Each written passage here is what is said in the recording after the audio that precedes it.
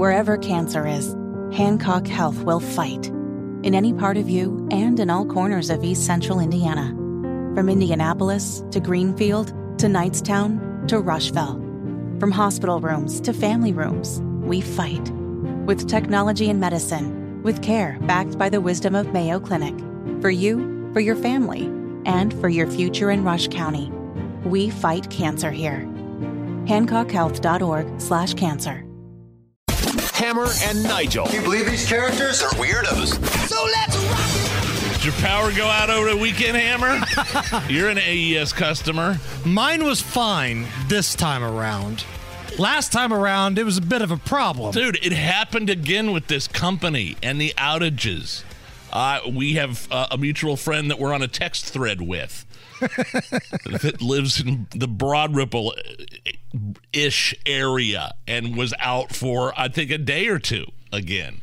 Now, the same mutual friend was out 3 or 4 days the previous power outage. 4 days. He can I read some of his rant about AES? We'll just keep him anonymous because I don't think this is for public consumption. But you text us, it's for public consumption. I'm beyond any interest in what's causing it. You could talk about grid angles and straight line winds. Alls I know is AES sucks from the CEO on down. You all suck and work for a sucky company. I don't care what anyone else says. This is total incompetence and a failure to do your job.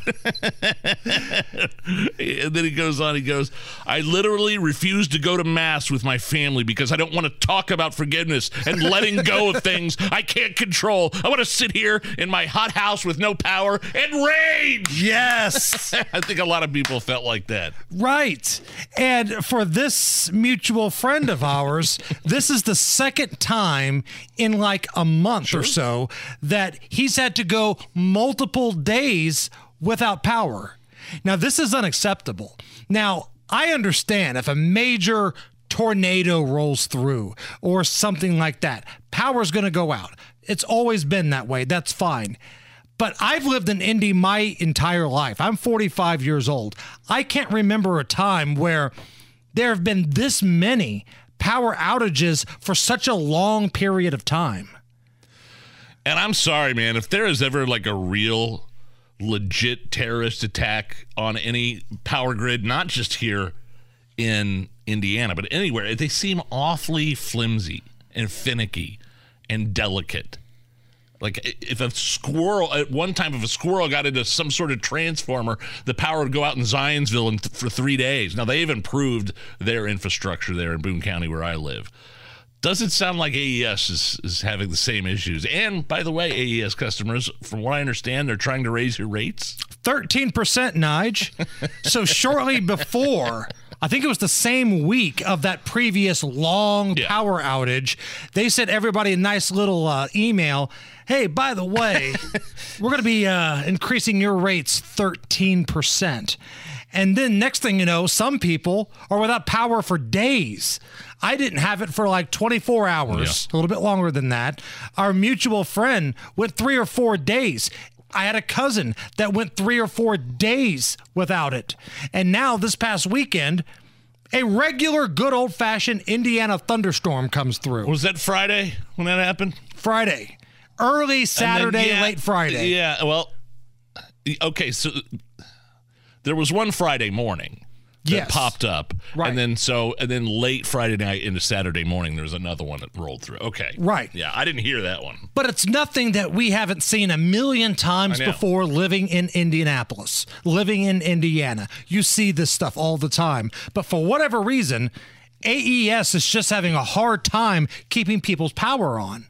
So I admit I might not have paid the most attention to this kind of stuff when I was younger.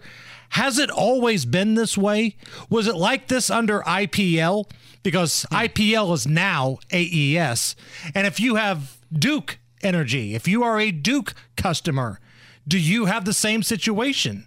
Are you finding yourself without power more and more now? Is the weather different now? Or what's going on? Now, I admit, I do not have a lot of answers to these questions. We've tried having AES people on this show before. I don't think that got us anywhere. What are they going to say? The other thing that I'm seeing, now, again, I understand people get passionate in the heat of the moment. The customer service for AES leaves a little to be desired, just from the people that I've heard that have been without power for days. Do you ever talk to a real human being? All it is just a pre-recorded message that says, yeah, we know about the power outage. Expect the power to return at 10:42. Kind of those types of styles of messages. Right. And if you have a tree that's on your power lines or whatever, you're trying to report that, and you can't get a real person to speak with, and then somebody comes out to your house. Well, damn, you got a tree on your line. I know. I've been trying to tell you guys for 24 hours. So it's a mess, and I'm curious what you guys think. If you have AES, if you have Duke, if you have some sort of other power company, do you find yourself without power more and more now? Or is this just something that we're seeing because of social media? Listen to this. I got another one for you. Another acquaintance of ours, shall we call him, forwarded us a message involving a conversation with an AES guy, an actual physical person that showed up on the truck. Conversation with the AES Indiana guy who just showed up. AES.